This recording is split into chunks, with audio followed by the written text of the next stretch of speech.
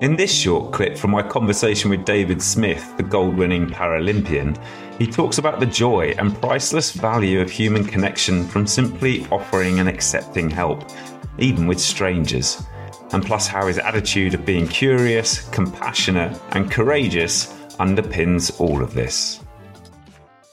It's super interesting because it's been one of the gifts of paralysis. One of the gifts of paralysis is that I've seen the kindness and humanity.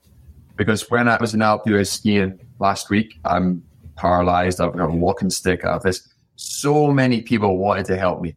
It was great for me because as an extrovert, I got to speak to people. It was like taking your dog out for a walk. It's easy to speak to people when you have your dog. If you go out walking on your own, no one will think you're strange. But if you have a dog, people will come and speak to you. So when you have a walking stick in your arm and a sling, it's like having a dog. People come up and they're like, wow, I don't know what's happened. It's like an icebreaker. It's an icebreaker. And for me, I'm like, this is great because it means that I can make a difference, which is my number six on my values. And so I can have an interaction with another human and share my experience of looking at death to hopefully help them. So it's a little bit of I actually seek people out to try and have these conversations with, because for me, I'm thinking, wow, if I can help one person, then that actually helps me, because it's an act of kindness, very studied in positive psychology, that it makes you feel good about yourself. That's where, so I actually get help. So right in the chairlift, I'd be speaking to people that were like, wow, how are you skiing? And we'd have this beautiful conversation just about life, about the world. And after a 5-minute chair journey, I'd get off and go, this is amazing. Like, they've helped me, I've helped them. We've had this beautiful interaction. We're probably never going to see each other ever again in our lives. The lift attendants kept slowing the chair down for me. Every time I came through, they're like, oh, we'll slow the chair down, put me on, and then lit me off. And everyone was talking to me. And I was basically getting help from the minute I left my bedroom in the morning in the hotel with my breakfast. That's amazing. I've got this like massive smile on my face because it's, as you say, it's like the beauty of humanity. And how did that feel for you? How did that feel for you, the David that perhaps has had a lifetime of being very independent and smashed through things and stoic? I cried because it was so nice. And I mean, I cry at everything. If I sit and watch a movie, I cry, and I cry every time I go to hospital. And for me, I love people and I want to help people. And when I receive help, I feel a little bit awkward. I feel it doesn't, because of all my upbringing, but I've got to a place now with my shoelaces come undone. I can ask a stranger, hey, would you mind tying my shoelaces for me? And 99.9% of the time when I ask, it's met with a very kind, open heart.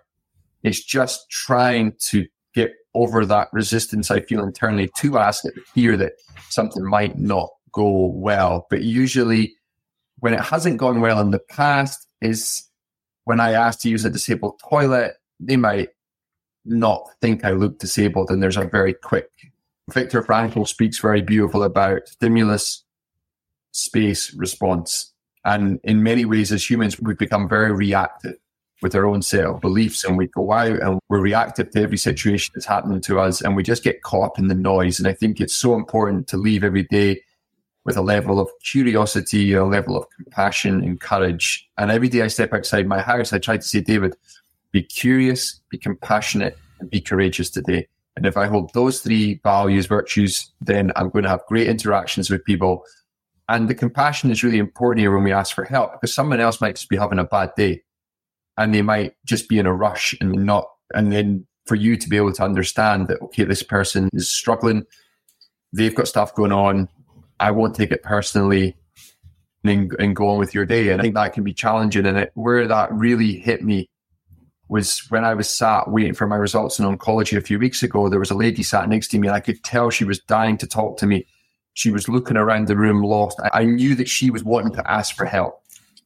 And I was sitting there going, I want to help this person because I feel I'm 13 years into this journey. I feel that I could probably help her. Now, her partner, he didn't want help.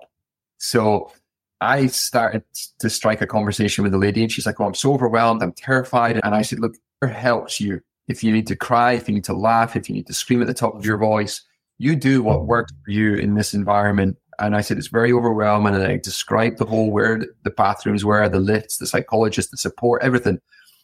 And her husband turned around and said, well, you don't even know what's happening yet. You're jumping to all these conclusions, just like stiff upper lip. And I went away and I thought, who had the cancer? Maybe it wasn't her. Maybe it was him. And he was just scared. Or maybe it was her and he wasn't ready for this. And then I realized at that point, I was like, compassion, sit with people, be with them. And I think, and also allowing people to help you.